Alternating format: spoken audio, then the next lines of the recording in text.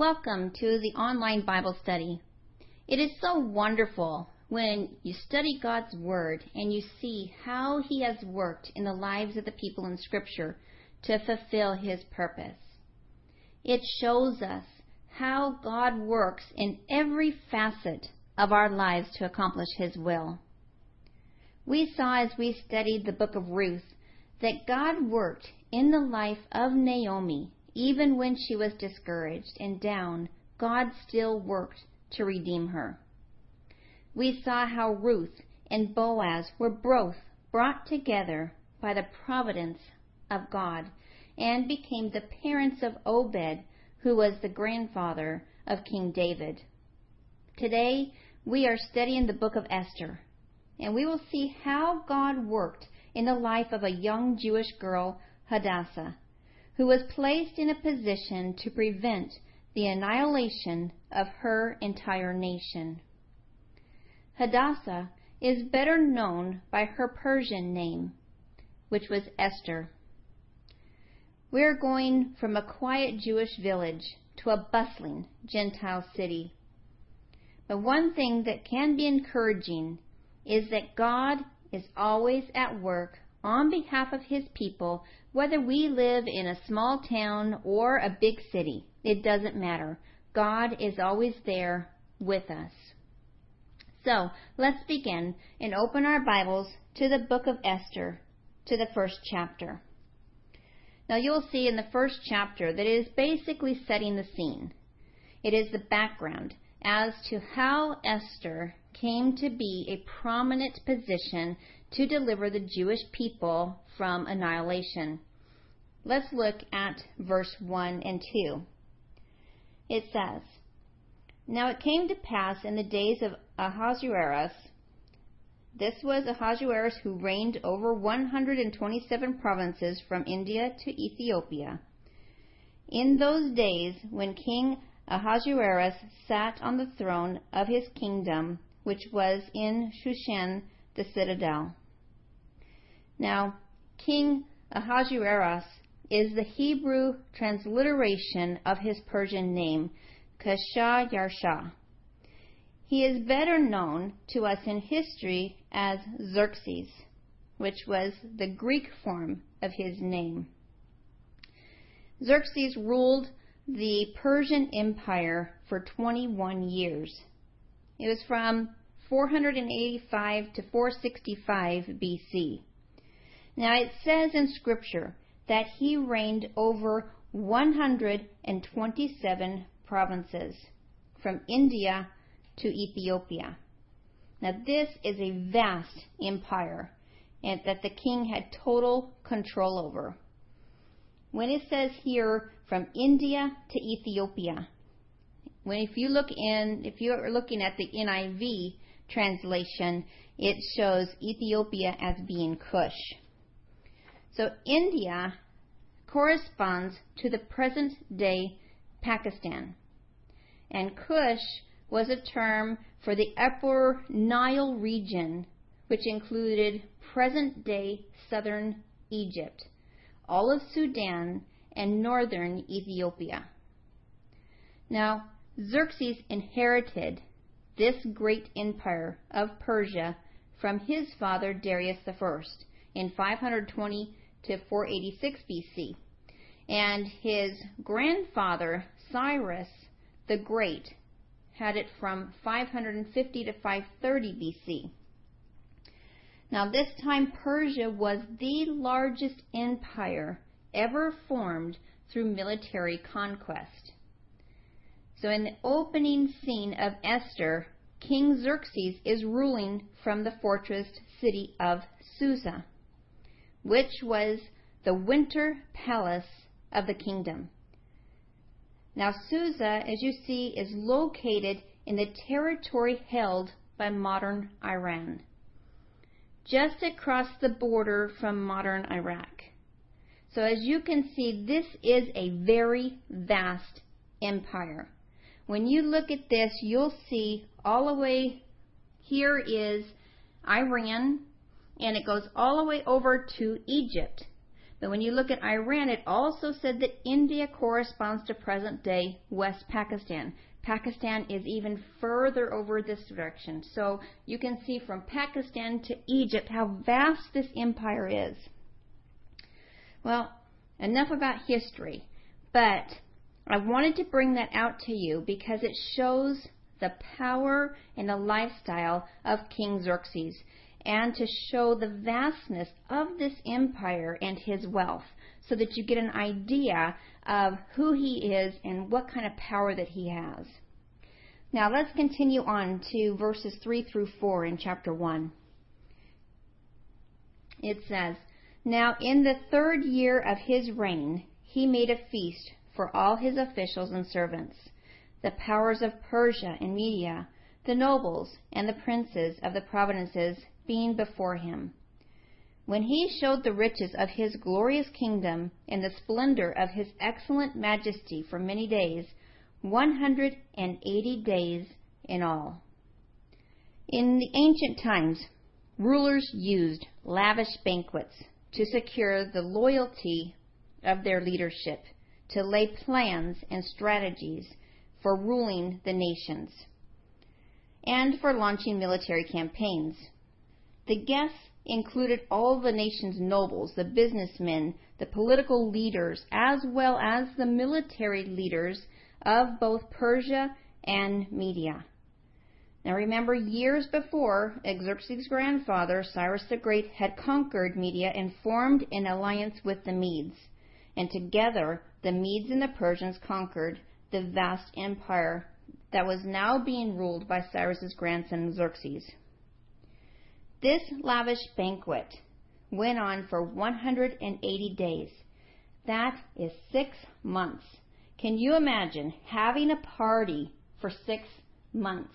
This celebration went on, and what they're saying is it is said that he was planning a military move during these 6 months.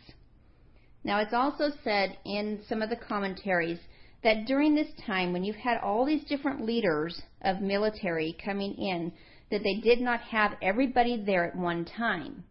It is said that they rotated, because if you had all of your military men there, then the empire would be easy to take over within that 6-month period. And so basically they would rotate, is what they said. And so you can just see this whole celebration and feast going on for 6 months, and they're rotating in all these different military men and leaders. Now that the plans are made, Xerxes is ready to celebrate their plans and the great power of the empire. He decided to have another celebration that would go on for 7 days. But this celebration was not just for the leaders, but it was for all of Susa, the great and the small. Let's look at verses 5 through 9. It says, "And when these days were completed, the king made a feast lasting 7 days, and all the people who were present in Shushan, the citadel, from great to small, in the court of the garden of the king's palace. There were white and blue linen curtains, fastened with cords of fine linen, and purple on silver rods and marble pillars. And the couches were of gold and silver, and on mosaic pavement of alabaster, turquoise, and white and black marble. And they served drinks in golden vessels, each vessel being different from the other, with royal wine in abundance, according to the generosity of the king. In accordance with the law, the drinking was not compulsory, for so the king had ordered all the officers of his household that they should do according to each man's pleasure. Queen Vashti also made a feast for the women in the royal palace, which belonged to King Ahasuerus." Now notice here how the king, in his pride, displayed his vast wealth and dazzling luxury. There was linen and silver and marble and other costly stones that are known to have been used in Persia. When they talk about the blue and white, those were the royal colors. as we will see as we get into chapter 8, verse 15. The guests were allowed to drink as much or as little as the royal wine as they desired. So while the men were enjoying their banquet, Queen Vashti, the king's wife, also had a separate banquet for the women. Now, King Xerxes was a man of enormous wealth, whose life was one of extravagance, pleasure, and luxury. Being prideful, he boasted in showing off his wealth and in demonstrating his authority and power over others. Scripture tells us in Matthew 6:19, it says, "Do not lay up for yourselves treasures on earth, where moth and rust destroy, and where thieves break in and steal." 1 John 3:17 says, "But whoever has this world's goods and sees his brother in need and shuts up his heart from him, how does the love of God abide in him?"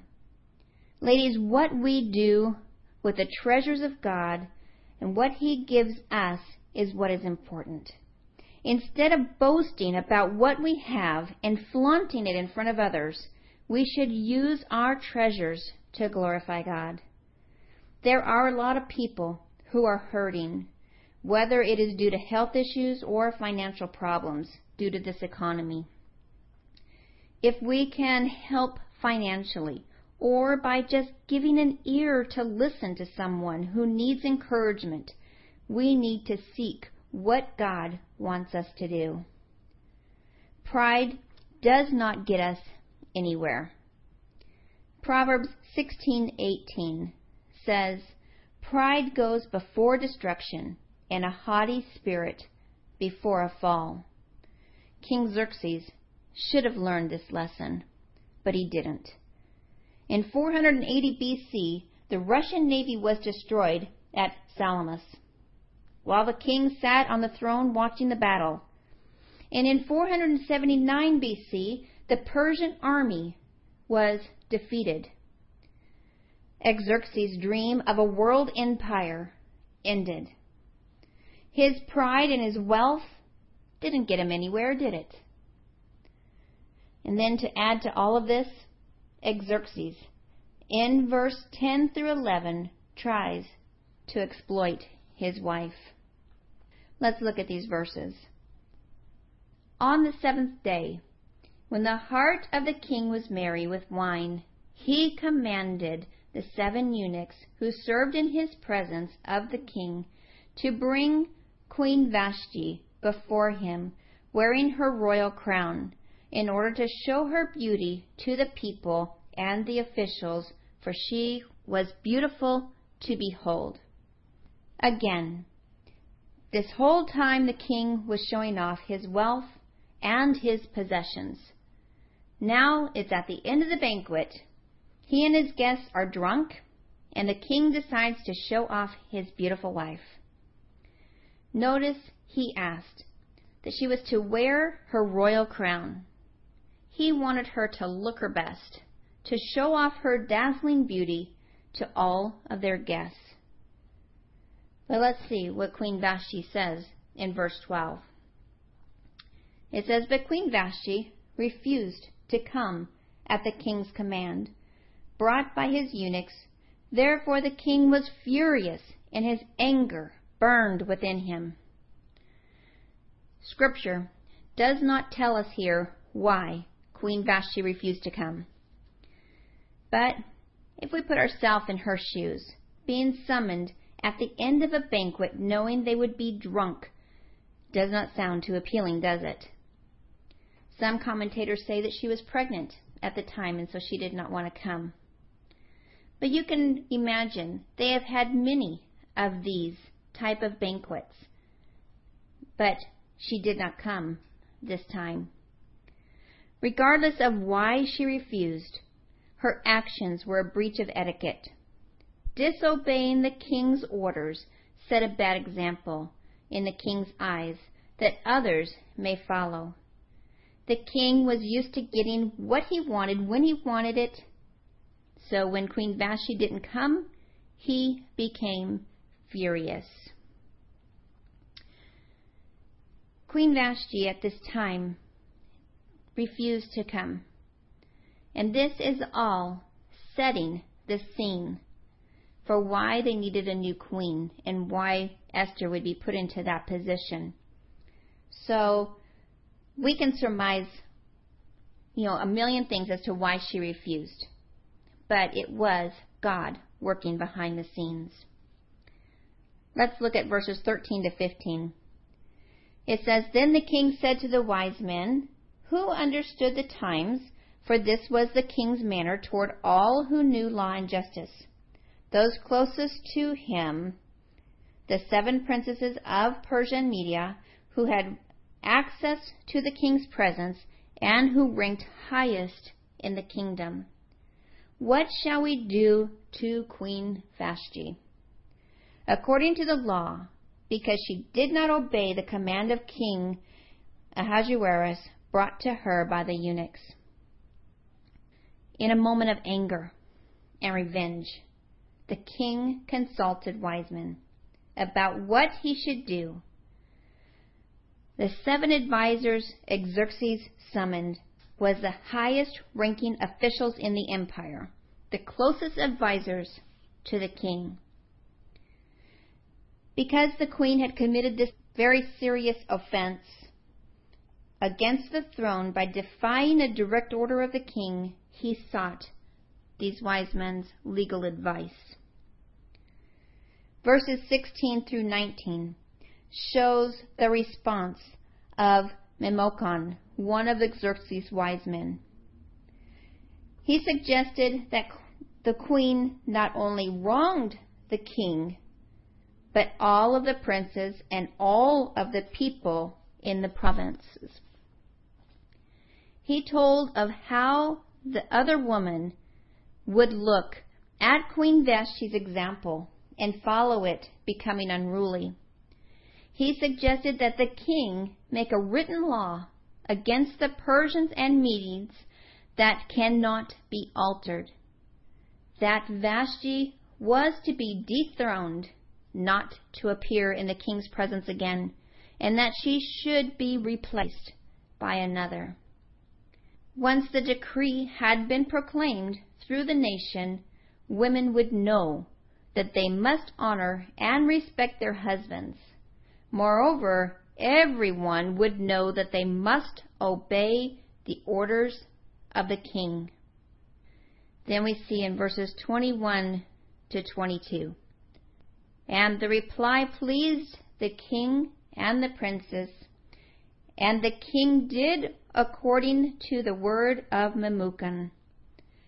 Then he sent leaders to all the king's provinces, to each province in its own script, to every people in their own language, that each man should be master in his own house and speak in the language of his own people. And you remember when I showed you the picture of the whole empire, you can see how there's all different languages within that.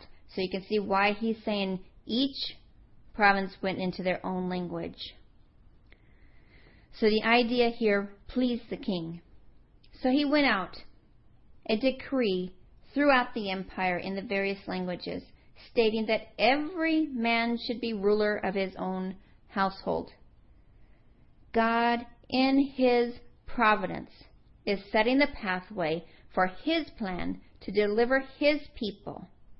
And this is now set the stage for the rise of Esther. We are going to be looking further into the book of Esther. And you will notice that God's name is never mentioned in this book. But you will see throughout this book that God is working behind the scenes in the lives of these people. Why Queen Vashti did not come to the presence of the king is only to say that God was working behind the scenes. Scripture does not tell us why she didn't come. But behind the scenes, God is working. In order to fulfill his plan, he had to have the position open for Queen Esther to come in. Ladies, I enjoyed doing this study with you, and I look forward to doing chapter 2 next week. Until then, God bless.